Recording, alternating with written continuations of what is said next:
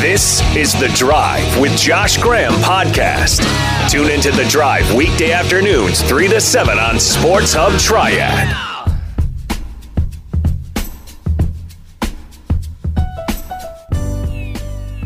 The biggest takeaway I had from the Last Dance series premiere last night can be summed up by a tweet that Thomas Davis sent out.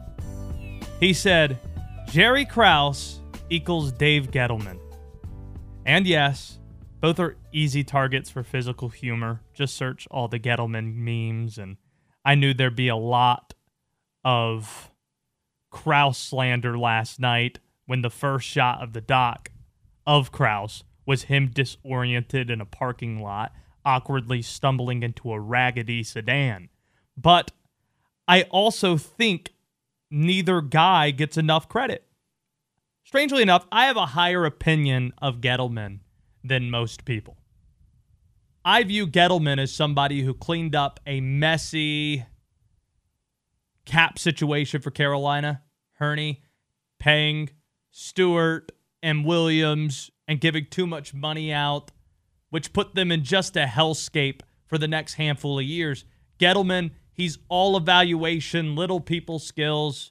He comes in and he gives Carolina a chance to be competitive with an all-time talent at quarterback. And Carolina goes to a Super Bowl. Gettleman deserves a lot of credit for that. Jerry Krause deserves a lot of credit getting the Chicago Bulls to a point where they can win titles. It was conveniently left out that Krause traded for Scottie Pippen.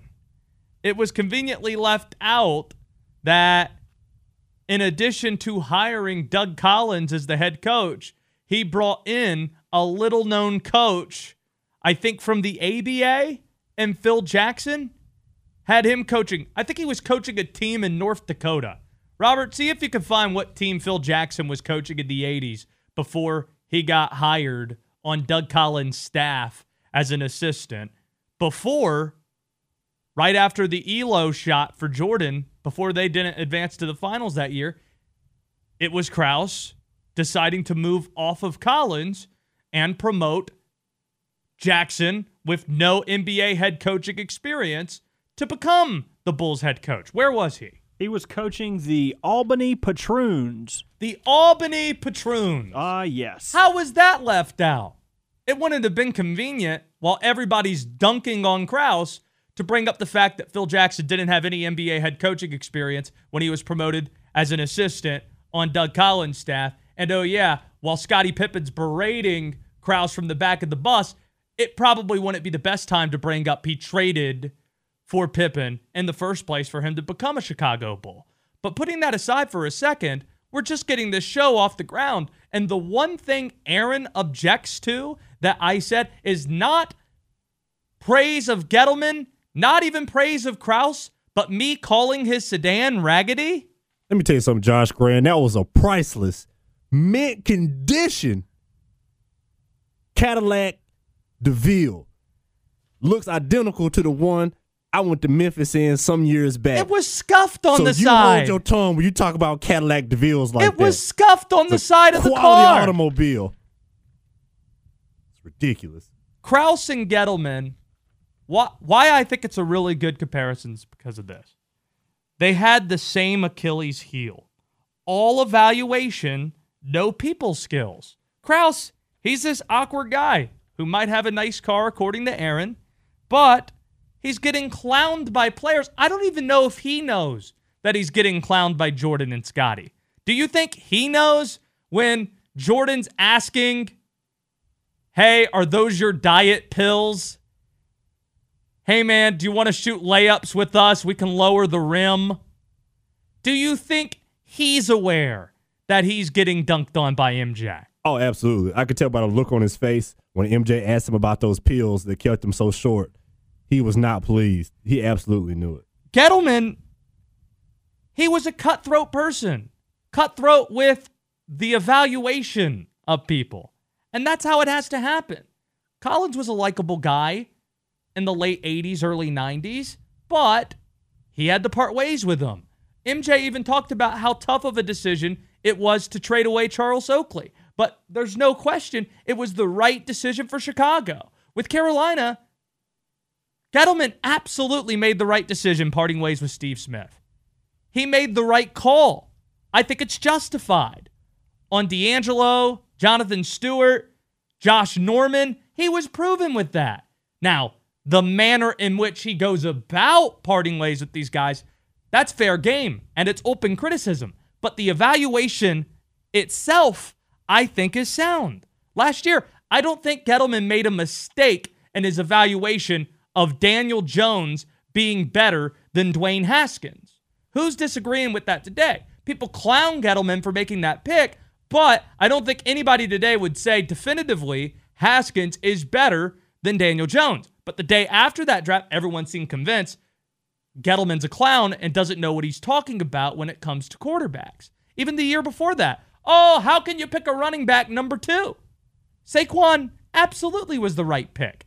Carolina drafted a running back. It was Gettleman's last first-round pick with Carolina, and that guy's name was Christian McCaffrey. I think history will say that's a pretty good pick. So while these guys are easy to clown because they're awkward, they don't have people skills, they might be physically funny, there might be some physical comedy there, great talent evaluators, and unfortunately, in today's sports, especially in the NFL and NBA, that's not enough. In baseball, it is. One of my favorite movies is Moneyball. And I love the scene where Brad Pitt is in the office with Jonah Hill. And he says to him, you need to be on the flights with the players. You need to be on flights with the team. I can't develop relationships with these guys because I got to cut them and I got to trade them. That works in baseball. There are just so many guys, you could pull it off. Not so much in basketball. You have to have a relationship there because the power dynamic is such that it's not going to end well for you if the relationship isn't strong. And ultimately, that's what did Gettleman in. Jerry Richardson built relationships with Greg Olson and Thomas Davis and other guys that Gettleman cut. And it just rose to a point where it became too much, and Gettleman was let go a week before training camp. Lastly, I think Krause, another thing that hurt him, he was clearly looking forward to a rebuild. This might sound completely out of left field to some people, but general managers enjoy the rebuild almost as much as they enjoy the winning and being on top. Because usually when you're winning, people want to talk about the scholar athlete or the scholars in school and give them all the credit. The ones that get the high scores on SATs, not necessarily the teachers. They don't really give the credit to them or to the principal, the people that hold the school down, right? The ones that run things. It's always the athletes that get the credit. In academia, it's always the scholars, and rightfully so. However, in basketball, the only way, really in all sports, the only way the general manager gets the credit is if he executes the rebuild. That's why I'm convinced if you were to poll all the general managers in the NBA right now and ask what the top 5 GM jobs in the league are, I bet you Oklahoma City's in the top 5 because they have all of those draft picks that they acquired from Houston and that they acquired from Oklahoma City, that they acquired from the LA Clippers and the Kawhi Leonard, Paul George exchange there. Paul George going from Oklahoma City to LA in order to complete that Kawhi Leonard signing. That would be a top job because people, specifically the general managers, they look forward to rebuilding, and that's where they make their hay. You can tweet the show at SportsHubTriad. 336-777-1600 is the phone number.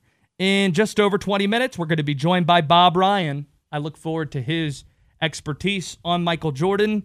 He's one of the foremost authorities on all things basketball from ESPN. It was a massive weekend recruiting-wise for North Carolina. Not just basketball, but also football. Mac Brown, as we discussed on Friday, landed a couple kids from the Triad, one of which, Robert, from West Forsyth High School. Hey, look at you. Yeah, knocking that out as they are the number 2 class nationally for 2021. It seems Mac Brown's unlocked UNC football. I've always thought that they were a sleeping giant considering all the resources that are available, where they're located. Clemson, they bring in all these great players from the state of North Carolina to help build this dynastic run that they've had in the ACC. Tanner Muse, Eric McClain, KJ Henry in the triad.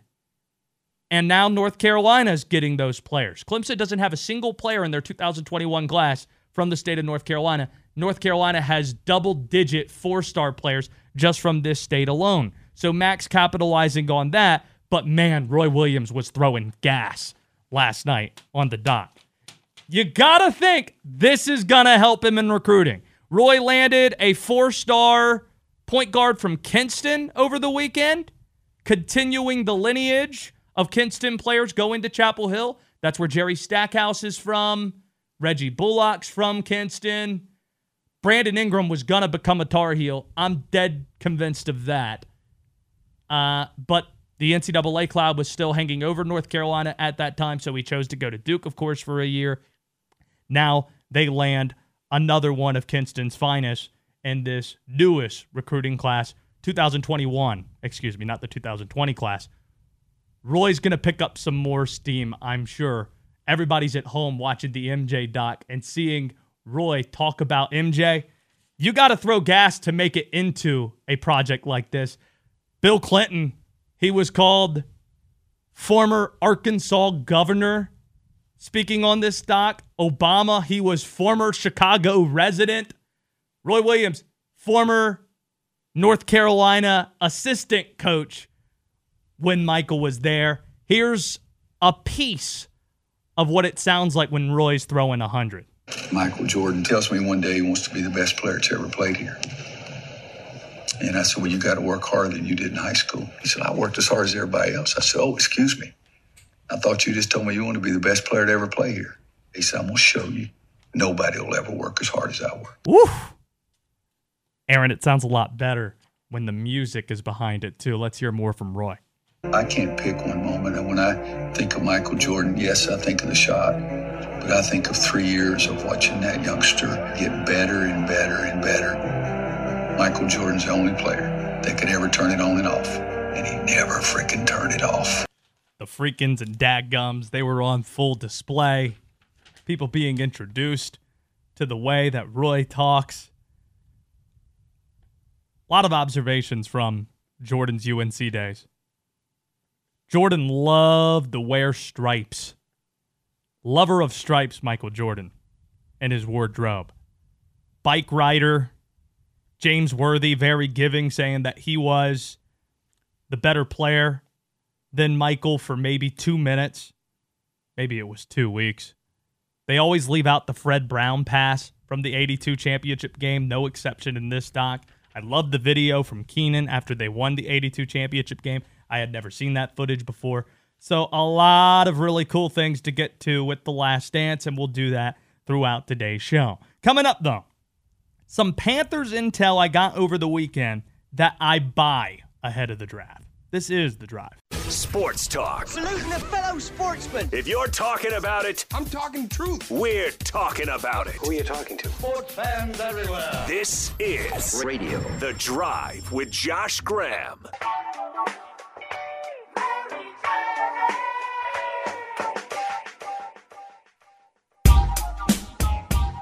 Here's the thing that I think people don't realize about where this Last Dance documentary is headed.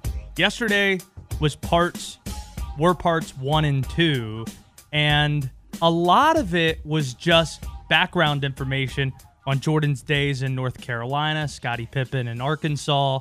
We haven't really gotten into the meat of this vault of footage they gained in 1997, 1998 really consist of. The best stuff from episodes 1 and 2, I thought, were some of the inside shots where Michael Jordan was taking a jab or two at Jerry Krause. You get to see some of the stuff on the buses. You see Phil Jackson and how he's a little bit upset at the start of the year with Scottie Pippen being injured and sidelined. So we're just going to see a lot more of that, I think, as time goes on. And hopefully we see a lot more of our next guest, ESPN's Bob Ryan, now with us, an NSMA Hall of Famer and board member. Bob, I got to get your thoughts on this. Did you think, based on everything you know about Michael covering the league as long as you did, the documentary so far has done a good job of capturing his essence? Yes, without question. And people have to understand, they're going to see a lot more of what you described than game footage as a result. That's not the point. You can go YouTube. That was never the point. It's about the inside. It's about the dynamics of how that season unfolded. And in order to make it a full story, they needed to do it, or they chose to do it in a flashback manner, which I think is fine. I have no problem with that. So, yes, I think that it's off to a terrific start in that regard. The cockiness, the thoughtfulness, the occasional arrogance, the occasional ruthlessness, you'll see all, and the wit that he has acquired, you will see a little bit of all of that as this thing unfolds. What do you view as the greatest performance you've ever watched live from Michael? Oh, it was, for me, live, it would be the game, the 63-point game. Today is the 34th anniversary of that game. Even though he lost the game, I shouldn't say his team did not emerge victorious. They played a far better team. Consider that they were a 30-52 team. I mean, they would have been over 500 had he, or who knows how many games they would have won had he not missed the preponderance of the season. But he was back ready to play by the playoffs. The Celtics were 67-15. They are the greatest team of all time prior to the three-point mania era that we are now inhabiting. But before the game changed completely into what it is today, they are the best team that ever played. In the months of just January, February, March, April, and May of 86, that's the best basketball you have ever seen. And yet they were struggling to beat this team the first two games of that series. And the major reason was this kid, Michael Jordan. Bob Ryan with us here from ESPN. And there are just a number of things I found interesting in the doc, one of them being this.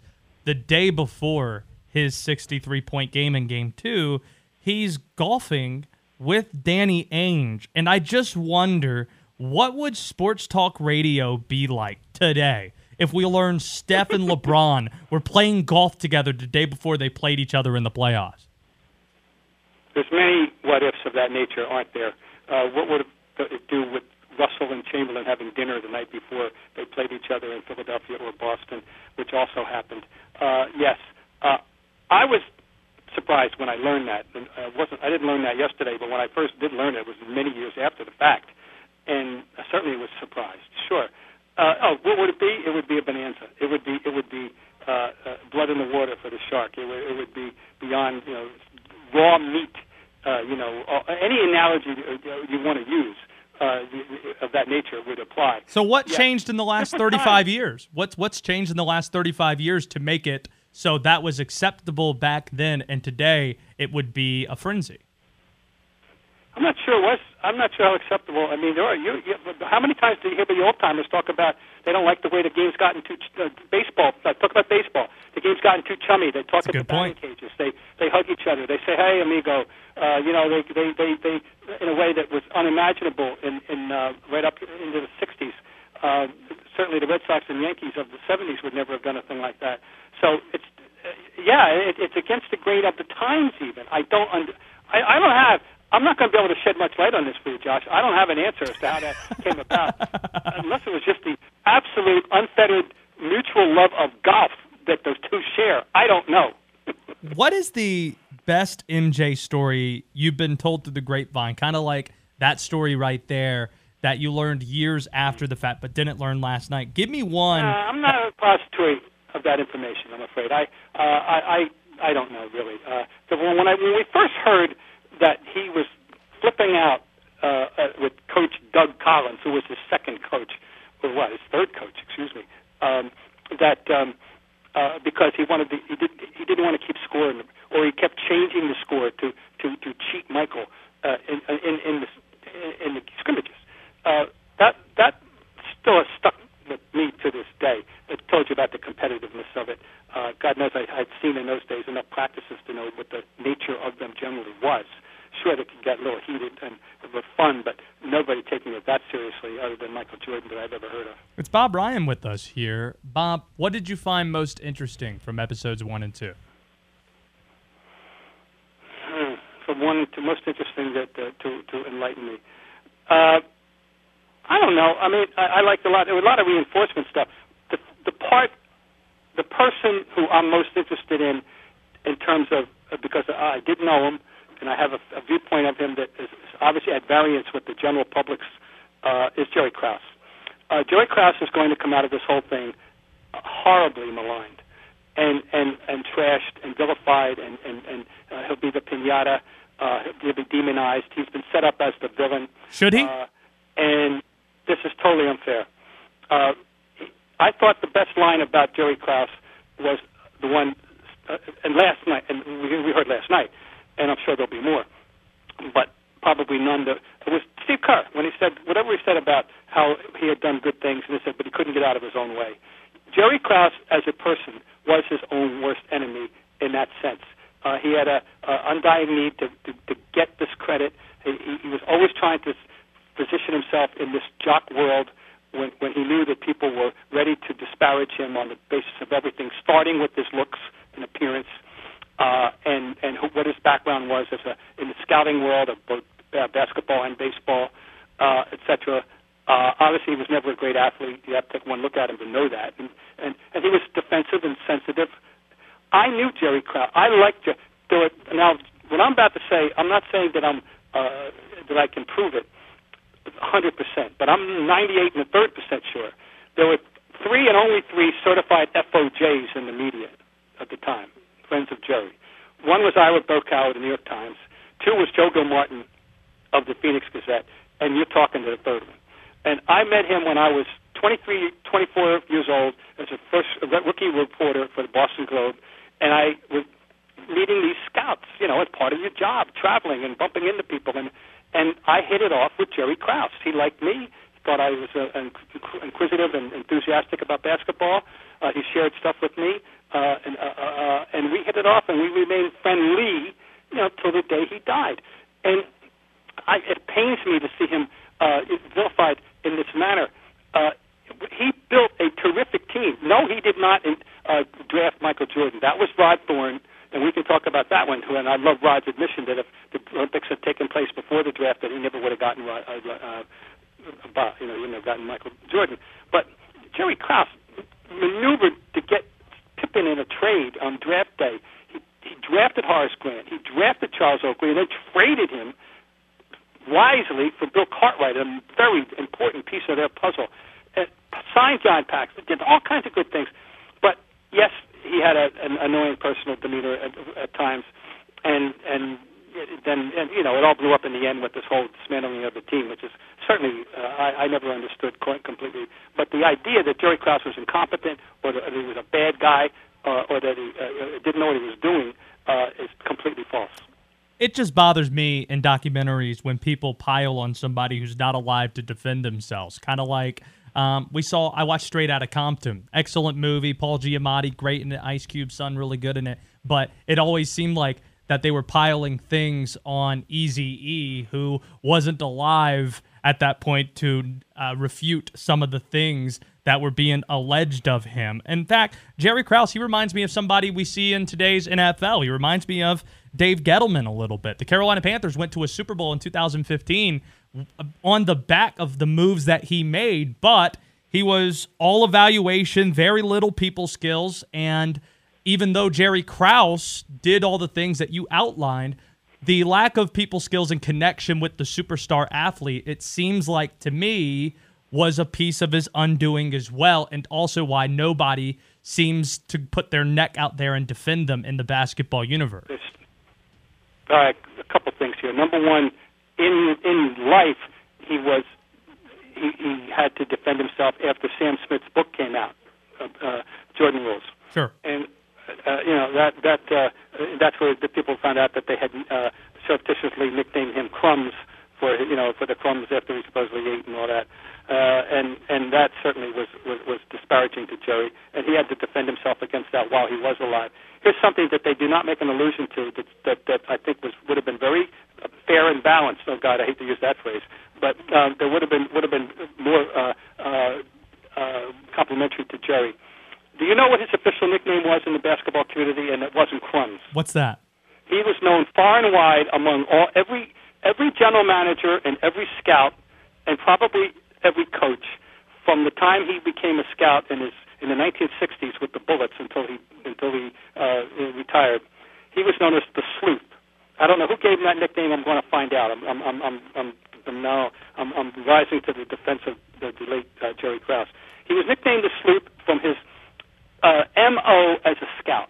Now, when I entered that little world, and it was a very interesting and fun, amazingly fun world to enter the NBA of 1969, a very intimate league in which we were all in this thing together, players, coaches, referees, writers, broadcasters. It was a big fraternity. Well, I got introduced to this community of scouts, guys such as Gene Tormolin, I nicknamed Bumper, Bob Furry Sr., Dickie McGuire with the Knicks, and Jerry Krause, among others. And the thing about, he was nicknamed because his MO was secretive. A lot of them, they shared general information. They hung out together, they drank together.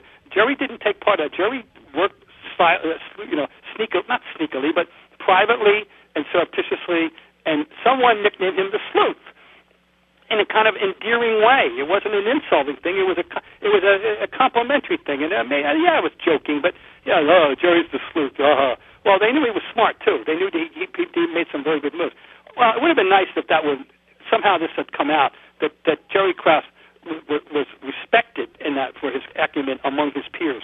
And when people, I have already found out at times today that when people don't understand why he was hired, because, and Jerry Reinsdorf was on a clip last night saying, he was a scout when I hired him as the general manager's baseball scout. Yeah, he did scout for the White Sox. He was working for the same employer, remember, Reinsdorf and Jerry Einhorn on both teams. But the fact is, he had a very strong basketball background, as well as a very strong baseball background. And so he was nobody's fool, but he was his own worst personal enemy. Bob, it's just so good to hear from you, man, and I look forward to a time where things get back to normal. Maybe we can get lunch again in High Point. How's that sound? Let us hope that it's. I'm only hoping it's in the calendar year. That's the farthest. That's about as far as I can go. I hope it's this calendar year. You're the best, man. Hey, good to hear from you. Okay. All right, Josh. That's Bob Ryan of ESPN. He's on Twitter at GlobeBobRyan. Up next, what last night taught us about Hornets owner Michael Jordan. Keep it here on The Drive. We handle our microphones slightly better than the Patriots' Bill Belichick.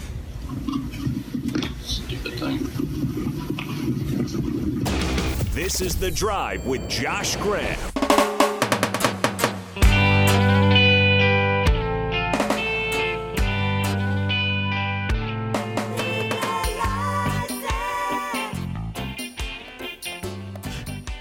Today's a big day to a certain portion of the audience. It's a day a lot of people have been circling, and it's worthy of celebration. Just thinking about it has me in a good mood. That's right. It is April 20th, which is Luke Kuechly's birthday. That's right. Luke Kuechly, 29 years old. That's what everybody is celebrating today. In fact, he had a really cool thing he did with elementary schoolers today, where he streamed himself being quizzed questions about nature, about food, and also teaching us how to do push-ups correctly. Robert, when's the last time you've done push-ups? I do 25 every morning, actually, when I get out of the shower. That's what I'm talking about, man. See, I haven't done any push-ups during this entire coronavirus pandemic. I usually went to 9-round, and I just knock it out there. But no push-ups during this entire thing for me, which has been rough. We have a special edition of Let's Get Crazy that we're going to do right now. For those who are unfamiliar, Let's Get Crazy. It's just hot takes. Bring the hot fire. No cold takes. We throw away journalistic integrity for about a 10-minute stretch each week. This is that stretch where we just get reckless with opinions and we just jump to conclusions. This week, rather than it being just red hot takes that we give you and a hip-hop air horn that you get rewarded with. Yes, that sound right there. We're going to do something just a little bit different. It's going to be half-baked ideas. It's still the same concept, where rather than just leaping to a conclusion, it's a half-baked idea you might have in a special edition of Let's Get Crazy.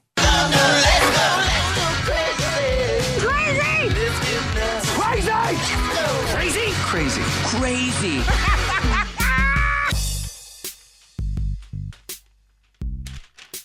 It sounds a little bit different than it normally does. Just a little bit. Robert, what's the sound people will hear if they have a hot take this time around?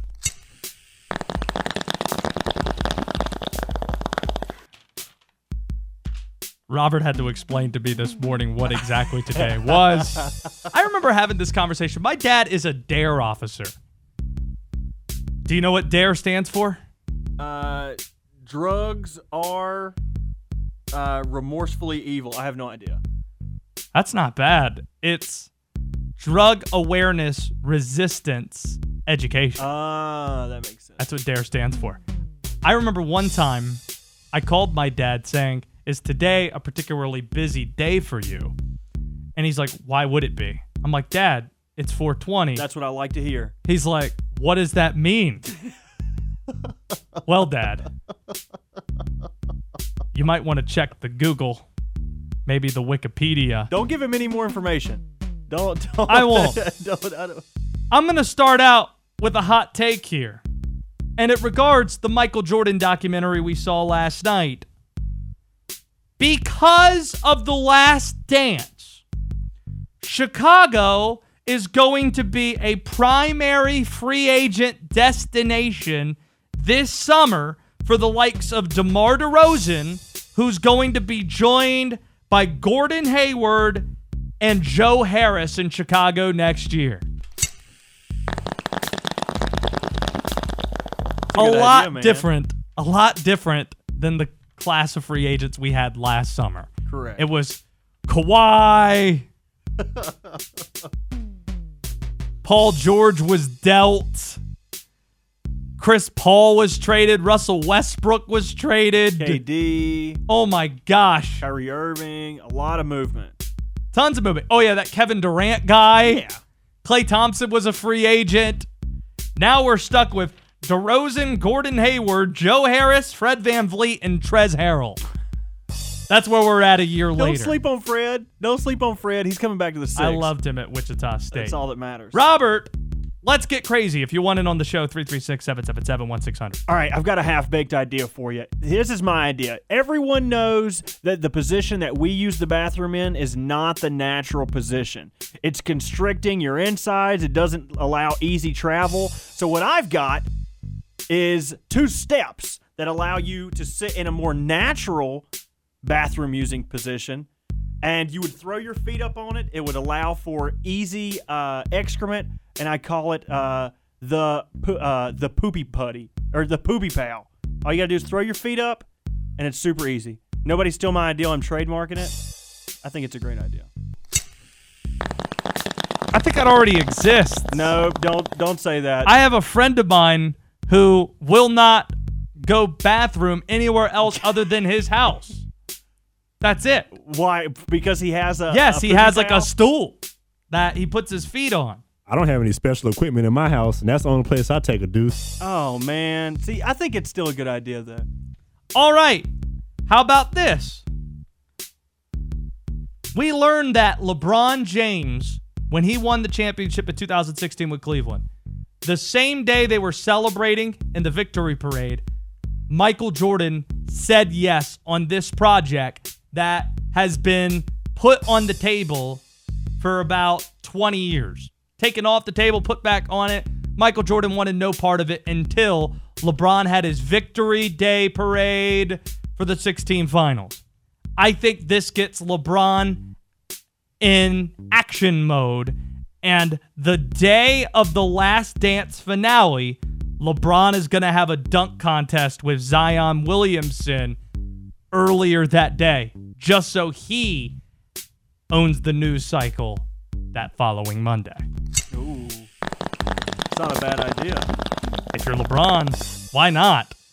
Or they drop the new Space Jam 2 trailer. Wow! On that day.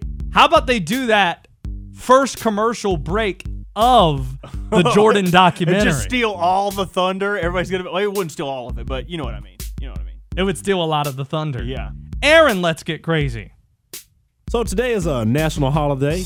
Luke Kuechly's birthday. Yeah. People off work and post offices closed and stuff like that. Today will be, due to the current state of affairs, the most celebrated 420 in history. I think a lot of people gonna wear their Kuechly jerseys in their home. Oh yeah, gonna Gotta be walking pop open around a with those Pepsi. Kuechly jerseys on. Wait, did you say the post office was closed? Yeah. Is that for real? No. Robert, let's get crazy. Tom Brady going to Tampa Bay has caused a lot of excitement among free agents in the NFL. I think all of these disgruntled players like Yannick Ngakoue, Leonard Fournette, Jamal Adams, they're just going to go out and ask for their release. They're not even going to get traded. And then they are all going to go sign with the Tampa Bay Buccaneers on one-year deals for pennies on the dollar for the opportunity to play with Tom Brady. Wow. I'm all out of steam here. Do you guys have anything else? I don't know about steam, but I got nothing. All right. Well, that's been a special edition of Let's Get Crazy. Jonathon Jones going to join us in about 1 hour. CBS Sports. He has a mock draft out that has the New England Patriots taking Tua Tagovailoa. That would be a crazy pick for New England. He has New England taking him at number 17. He thinks that Tua is going to fall, which is going to be interesting to see if either Herbert or Tua do fall in a way Aaron Rodgers did or Deshaun Watson did once upon a time. Seeing a lot of crazy things on the draft. Adam Schefter saying that the first ever simulation of the draft, which occurred earlier today, the virtual draft, they had a run through today. Apparently things didn't go well because Schefter tweets, text from a participant in the NFL's mock draft that started at 1 Eastern. Quote, mock draft today already has a technical glitch with Cincinnati's first pick. Brutal. He also used 3 exclamation points. What GM do you think texted Schefter with 3 exclamation points? I wish there was an emoji in here too. Like an arm emoji or like an angry red face emoji. Like blowing the steam out of their nose emoji? Yeah. Brutal. Who would that be? Brandon Beane. Tom Telesco, maybe. I could see that. Brandon Beane, he's young and with it. But it does seem like a older move to use the 3 exclamation points. I could agree with that too. I'm looking at something Bud Light Seltzer has put out there. Apparently, they're having fans record themselves booing and having the hashtag boo the commish. So that way they can play it all in unison when Roger Goodell first steps to the microphone. Oh, wow. That is cool. I wonder if we could get the kids on there. That's mean and genius at the same time. Those boos, they're going to raise up to $500,000 for the NFL's Draftathon. So it's going to be part NFL draft, part telethon as well, because a lot of people are going to be watching. And feasibly, you could have funds raised for COVID-19 relief efforts. There are a lot of people critical of the NFL for going with the draft, going ahead with it. So I give them credit to the people who say they're not being thoughtful enough of everything that's happening in our country to try and spin it and say, hey, with a lot of people watching, it's ample opportunity for awareness and for raising money as well. So I think that's a cool thing, and something good could come out of that. Coming up, the original Dave Gettleman. Keep it here on The Drive. Hey. This is... What is this? The Drive. Oh, okay. Thank you. Oh, God. With Josh Graham on Sports Hub Triad.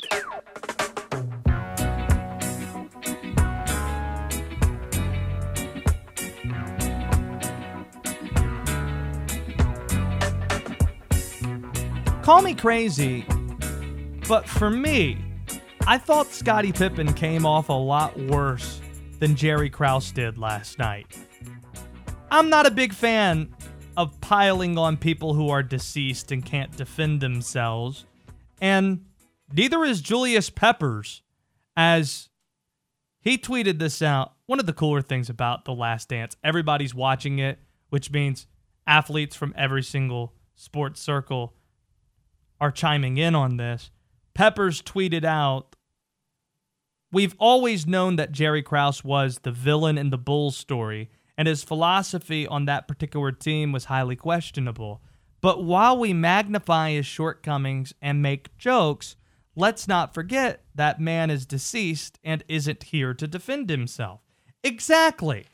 Krause isn't here to defend himself, so people are making him out to be Carol Baskin. At least Carol Baskin is alive and kicking, despite the best efforts of Joe Exotic. And she can speak for herself against allegations made against her. This is kind of like when Eazy-E was thrown under the bus for all the transgressions and all the beef in the relationship of NWA. All of that came to a head and Straight Outta Compton, where all the band members are featured in it, and Eazy-E is dead, so hey, let's just throw a bunch of stuff on Easy, it felt like. Scottie Pippen admitted on camera to purposefully sabotaging the team when he decided to have his surgery right before the start of the 97-98 season. He said, and it's the most memorable quote from the doc, "I wasn't gonna bleep my summer up." Think about that. Think about what would have happened today if somebody did something similar. He was sticking it to Krause, sure, but he was sticking it to Krause for a bad contract that he agreed to.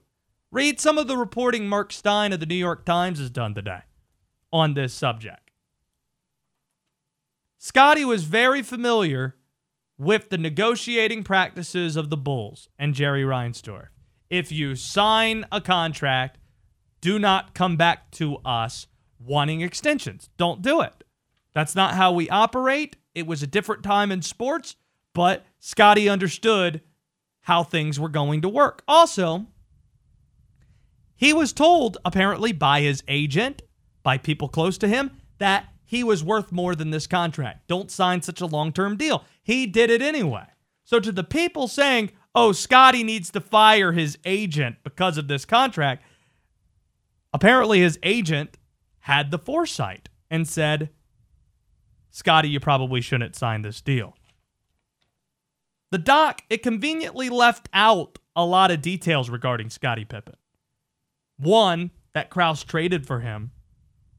Two, it leaves out Scottie Pippen made $20 million more than Michael Jordan did in his professional playing career.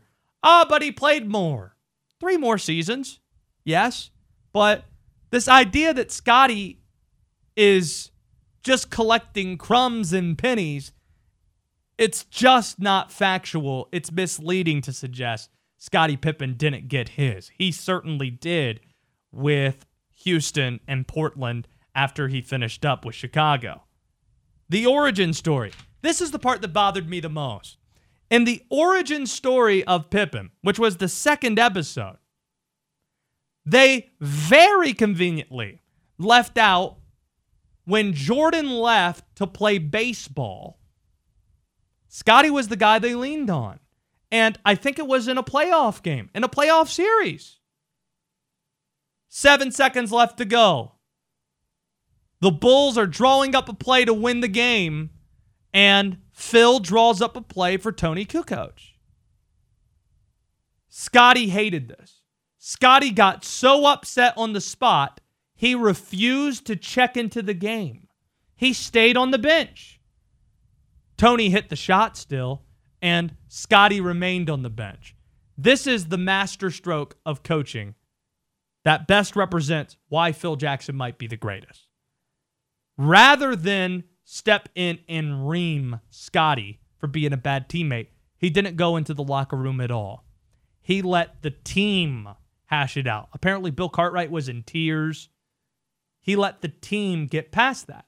But that wasn't mentioned in the documentary at all. And I thought it would have been pretty convenient to bring that up, as Jordan's calling him a selfish player, saying what he was doing is selfish. For saying he didn't want to bleep his summer up and have surgery at the start of the year or at the end of the offseason because he was upset about a contract. Having that hurt the 97-98 Bulls, it would have been relevant to bring up Scotty remaining on the bench as Tony Kukoc hit the game-winning shot. So I thought it was convenient to leave that out. Scotty, he is there to defend himself. I thought he made an ass of himself. Scottie Pippen came off worse than Jerry Krause, who wasn't alive to defend himself. 336-777-1600, the number on Twitter at Sports Hub Tried. Mark in Greensboro wants in on Krause. What do you feel about the way he was perceived last night, Mark? Hey, Josh. I disagree with you. I mean, not vehemently, but just on splitting hairs. I actually was just about to bring up the Kukoc game because when I was a kid, this Bulls team, whether from 90 to, and probably all the way until I graduated high school, was everything, right? Getting excited about the intro song. Everything about this team was just unbelievable, right?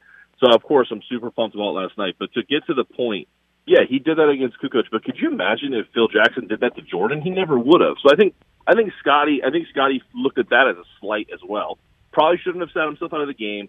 But I wonder if Michael, being kind of the ultimate alpha dog, would have said, no, Phil, and in a lot of more expletives. He would have said, there's no way Tony's taking the shot. I'm taking the shot. So I don't think Scotty felt like that would have ever happened to a Jordan team. That's the first point. The second point is Jerry Krause was grooming Phil Jackson's replacement, the terrible Tim Floyd, literally in the face of this team. It was that point alone, I'm sorry, takes anything that Scotty did or what Michael did in making fun of the guy. I'm not happy. I mean, obviously the guy's dead, so he can't defend himself. But that point alone, forget about being invited to the wedding. That's stupid. The idea that he's bringing this guy around, parading him around, and obviously he used that, and they were a terrible team once he broke this all up. So the fact that alone, I think it negates almost anything that Scotty did, because let's face it, Jordan was my favorite player growing up. When you look back at it as an adult, he was the ultimate selfish player in terms of, this is my team, I'm going to play the way I want to play. And for him to call Scotty selfish, I laughed. I actually laughed because I'm like, Mike, come on, man. You're the poster child for ball hog, for selfish play. You won, so it made everything better. It's so Jordan. It's so Jordan. Thank you for the call, Mark. And what's funnier about it is that he also does not channel any of that in the way that he's owned the Charlotte Hornets. It's almost like they're two separate people. Player Mike and owner Mike. And also, I'd add a third category, North Carolina player Mike. I loved the way that they brought North Carolina into the documentary. It was a massive weekend recruiting-wise for North Carolina, and football adding a couple players from the Triad to give them the number 2 recruiting class. Roy was very good in this doc. Just give me a little bit of Roy throwing 100 miles per hour last night on episode 1 of the doc. I can't pick one moment. And when I think of Michael Jordan, yes, I think of the shot, but I think of 3 years of watching that youngster get better and better and better. Michael Jordan's the only player that could ever turn it on and off, and he never freaking turned it off. I remember getting to know Tim Floyd as an aside when he was UTEP's head coach. I remember he got thrown out of a game in Greenville, America. Like, the referees threw him out, and he refused to leave, and they had to get security bring him out as he was ripping off his jacket and losing his mind. He made Jim Boeheim at Duke that one time seem like a nun in a church, considering how upset he was that given evening about 10 years ago, a dozen years ago. Lose track of time sometimes. What is the best case scenario for the Panthers in the draft? Jonathon Jones will join to discuss next. Providing you with the latest sports news, commentary, and analysis. Plus tips on how to cheat at bingo. Oh, 69. Bingo! You're on The Drive with Josh Graham on Sports Hub Triad.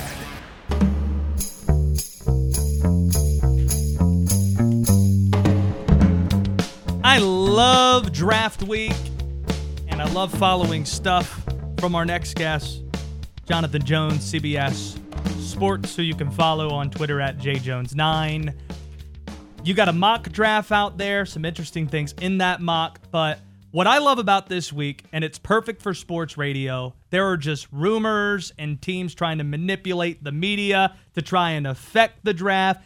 Do you have a good example of a rumor or something that's been put out there that you just purely dismiss as something that's trying to manipulate the media in order to change things that happened Thursday night, Jonathan? Yeah, so first of all, Josh, thanks for having me on. Of course. And yeah, I think the leak, the report, if you will, that came out earlier today that the Giants are really doing their strong due diligence on Justin Herbert there at number 4. Listen, I don't doubt that they've had conversations with him. I don't doubt that the Giants like him as a quarterback. Are they going to take him at number 4 or anywhere close to it? No. Of course they aren't. They have Daniel Jones, and pulling a Josh Rosen / Kyler Murray with Daniel Jones would spell the end of Dave Gettleman's tenure in New York. So, yeah, that's not going to happen. That obviously was all about, hey, we're interested in quarterbacks, and we definitely want to trade down, so somebody who wants to get up in front of Miami, come and get it.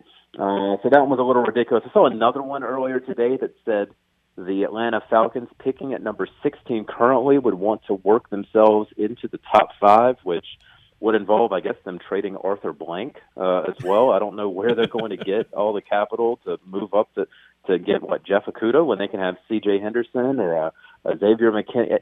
Anyway, we get this all the time, all this water cooler talk, even though there aren't any water coolers to talk around right now in the age of coronavirus. But those are the two that have really been like, what are we talking about, guys? Let's get to your mock draft. You have Tua going to the New England Patriots at pick 17, which is Dallas's pick. You have him trading up, but you have Tua falling that far. Why? Medicals. He obviously had the ankle last year. He had the hip this previous season. Listen, yeah, I saw the same video as you all did of his pro day. I've seen him post on Instagram, and all that stuff looks fine, fair, and well. Cam Newton's also posting on Instagram right now, and so is Jameis Winston, and no one's taking a chance on those guys. One, because of salary, which they don't have to worry about with Tua, obviously, but also, and most importantly, because of their injury history. And, when it comes to Tua, this is a very serious hip injury. Remember when it happened, we were all talking about, is this like the Bo Jackson hip injury that ended his career, one of the greatest athletes of all time? And so we're not that far removed from that. And because of that, his doctors can keep putting out all these fantastic progress reports. His agents can tell it to reporters like me, and reporters like myself can put those things out there. But NFL teams want their own doctors that they pay a lot of money to have them put their hands on Tua and to, have Tua's hip in their hands, quite literally. And because they cannot do that right now, spending a top 5 pick on Tua is very difficult, because when you have a top 5 or 6 pick, as the Dolphins and then the Chargers do, that's an all-pro selection. That's a potential gold jacket kind of thing. And that's not to say that Tua doesn't possess those talents, but because of the injury, that has clouded so much. And so I see his value right now, because of the injuries, being something more like a mid-first round value rather than taking him at 5 or 6 and saying, all right, he is our guy, and then in 2 or 3 years finding out that his career's done, for example. CBS Sports NFL senior writer Jonathon Jones with us on Sports Hub Triad. Follow him on Twitter at JJones9 and see his mock draft there as well. Isaiah Simmons, you have him to the Panthers at 7. Last week I said that would be the best case scenario for Carolina if he were to fall that far. Do you view Simmons as the best case for Carolina?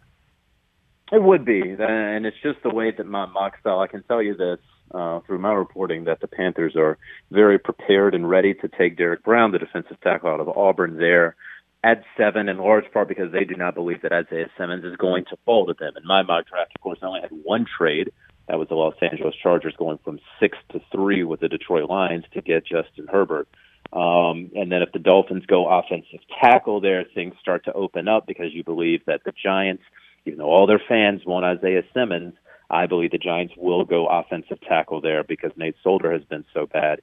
And at some point they have to build in the trenches along the offensive line. And so then, what do you know? Isaiah Simmons, one of the best athletes in this entire draft, is right there for the Carolina Panthers, whose defense has been completely decimated through attrition, be it free agency, trades, cuts, or retirement. So Simmons would be fantastic there. But again, if Simmons is gone, and the Panthers are anticipating that he likely will be gone by the time they're on the clock at number 7, they are prepared to take Derek Brown. All right, that's a lot of football. Let's get to the most important stuff. Jordan Doc last night, The Last Dance, episodes 1 and 2. JJ, I saw on Twitter you with the intro music and all, displaying all of your Michael Jordan jerseys that you own. For people who haven't seen it, how many Jordan jerseys do you have?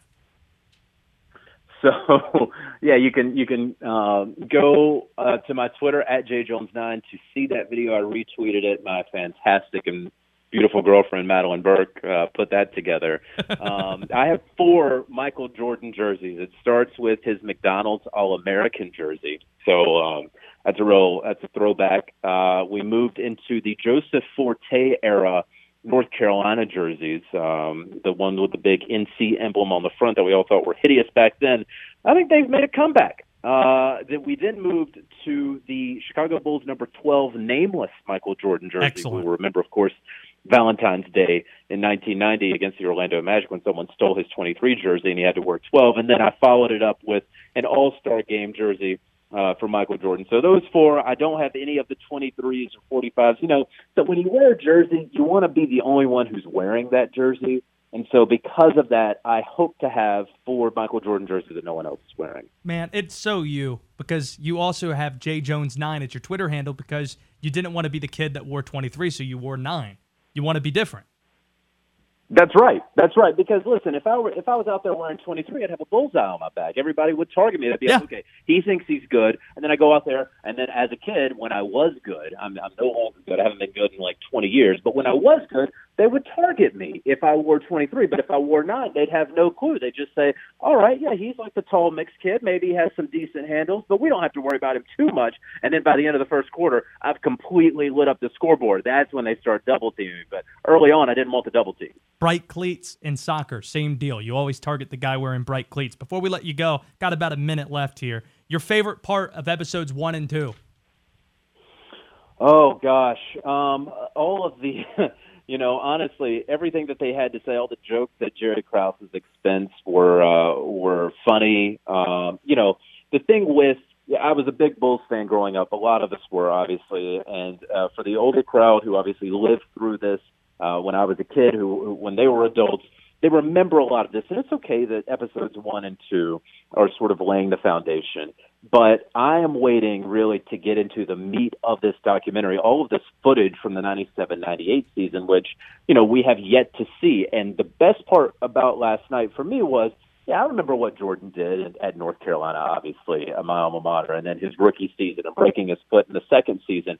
And it's great to hear from him and Scottie Pippen today, but what I want to see is the footage that has been locked up in the vault for 22 years. And so what we were able to see, all of them just joking at Jerry Krause's expense, that was fantastic. And I hope that at some point, especially because the man isn't here to defend himself anymore, having passed a couple years ago, that at some point they do redeem him in some way, because he did build 6 championship winning teams.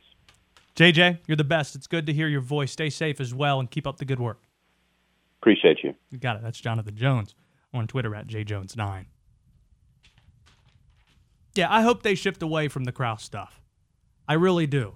I don't know if they're going to because I don't know what's locked up in that vault, but I have a strong feeling that this documentary is going to get better, not worse, as we go on. Because here's what I'm told. Episode 3 is going to be on Dennis Rodman. Episode 3 is going to be on the Worm, and the same way episode 2 is on Scotty. God knows what we're going to find in that. But then again, how is it going to be much different or much more profound than the actual 30 for 30 we saw on Rodman?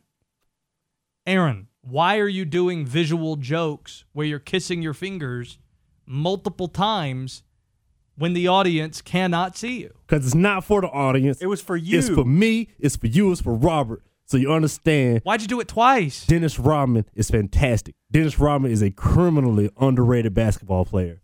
What? He is. He's the greatest defensive player we've ever seen. I think people acknowledge that. He's still criminally underrated. Who is underrating Dennis Rodman?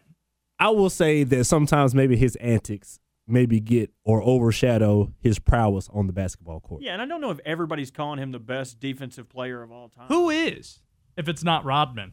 I don't know. Maybe Mutombo. I don't know. I don't think about stuff like this on a whim. I want to know what kind of stuff you do think about. Well, today I'm kind of just biding my time until 57:50 so I can go home and eat a nice steak. Celebrate April the 20th, Luke's which is birthday. Luke Kuechly's birthday. Dude, I'm going to break out my a nice can of Pepsi. I'm going to watch some old home CPI? There you go, CPI commercials. Oh. Can't wait. See if you can find his great Pepsi commercial. I'd rather not. Oh, we have to relive it. It's April the 20th. This is what everybody is celebrating, the career of Luke Kuechly. It's his birthday. I mean, that's why everybody turns on their lighters. They turn it on to pay honor to Luke Kuechly, like the way that you do like at a memorial service or something. That's what they do. The lighters come on because you're paying homage to Luke Kuechly. It's his birthday. That's why everybody is celebrating 420. All right. That was incredible. Check it out, guys. My new Pepsi nickname cans are here. Drink up. Luke, can I get one too? Sorry, man. Those are my last two. Guess your Atta Luke. I forgot. I totally forgot Is about. he all right? Yeah, he's just okay, really you can puns. stop it now. Thank God. We needed the joke, and that's all we needed. They tried so hard to make him like, let's get a nickname. What's a nickname so we can sell Luke some more? What's something we can sell on Luke? Oh, he's just good at football. Dang it. Dang nabbit. He's also really good at video games and fishing. I bet he's not good at video games. I bet he's good at video games like Tetris or Pong. I don't think he'd be actually good at Call of Duty. The Sims. Yeah, The Sims, exactly. Zoo Tycoon. Like, I'm looking more at this mock draft that JJ put out there. He has Tampa trading up to number 8 to draft Tristan Wirfs, with the Giants taking Jedrick Wills at number 4. Okuda falling to number 6 because the Chargers trade up to draft Herbert. And because of the medicals, Tua falls to number 17, where the Patriots swoop in, trade up to the Cowboys spot to select Tua. And I'm looking forward at some of these other picks. C.J. Henderson in the top 10 to the Jags. What are you laughing at? I just don't think C.J. Henderson's going to go in the top 10 of any draft, ever. Maybe the military draft, because his name starts with a C. I'm trying to find other spots. Mekhi Becton, he's at number 10, even though we learned about the drug test this past weekend. Yeah, I don't think that's going to be as big of a deal, though, since the whole you can't get suspended for smoking weed stuff. And he never got in trouble for that in college. So I don't think that'll impact Neither did Laramie Tunsil. I mean, but he was visually... We've learned that if there is a video of you doing something compared to words of you doing something, Ray Rice will attest to this, it is a much worse offense. Whether they know that you knocked your fiance out or not, Them seeing it is a way worse offense than just them saying it. Larry Tunsil. What about him? My man put on a whole gas mask. Happy Luke Kuechly's birthday. Yay! To Laramie Tunsil. Wait, kids, no. Put that. Oh, and no. to Mekhi Becton. Good for him. Happy Luke Kuechly's birthday. On Twitter, at SportsUpTriad, if you want to chime in on today's show. So, I can't ask Robert this question because he didn't watch the documentary last night. I feel like I have after all day today, though. What is the most fascinating moment from it? 336-777-1600. Because I've narrowed it down to these 5. Is it Michael avoiding, quote, the traveling cocaine circus? Nope. That was the mid-'80s Chicago Bulls. Oh, I didn't do any of it. I just saw them do it.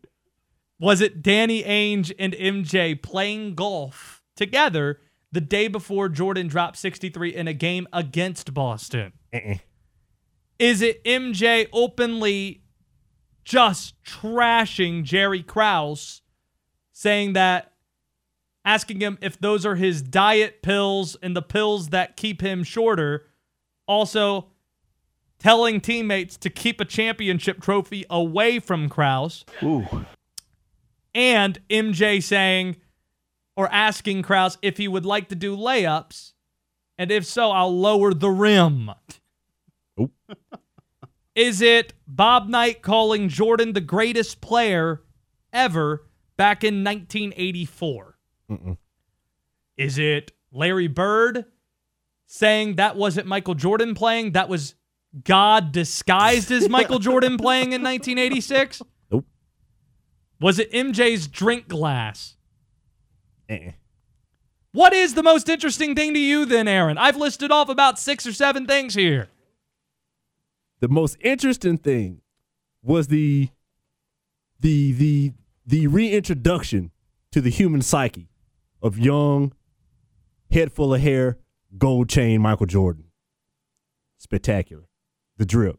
Is there a specific moment? Did he do the dunk contest with the chains on? He did. Oh, that was sweet. It was so sweet. He got fined for that, too. But that's him, man. He was the original 2 Chainz. Hold on a second. Don't say anything else. That was rough. 336-777-1600 if you want in on today's show. No, that was it. That's all I had. Oh, I thought you had something else for me. So those are the most fascinating moments to me from episodes 1 and 2. But as JJ noted, the best stuff from last night, it was the stuff in the vault. It was the stuff that we weren't able to see in 97-98 where he's telling Ron Harper, get your bleep together at practice. Like, is this the season? I don't think this is the season. Where MJ punched Steve Kerr in the face. Like, MJ punched, cold-cocked Steve Kerr in the face during a practice and was not punished for it at all because he's MJ. Why did he punch him? Things just got testy. Steve wouldn't get into his spot. I want to see that, and I think it's going to get better as the documentary goes further because there is going to be more of that. We're going to see more from the vault. These first 2 episodes just set everything up. Backstory on Scottie, backstory on the 97-98 team, Michael Jordan leading up to this last dance. I think after we get through the Worms backstory, we're going to see a lot more from the vault, and that's what I'm interested in. Robert, what do you got in Ticket to the House today? Why I'm going to puff pass on today's celebratory activities. Luke Kuechly's birthday.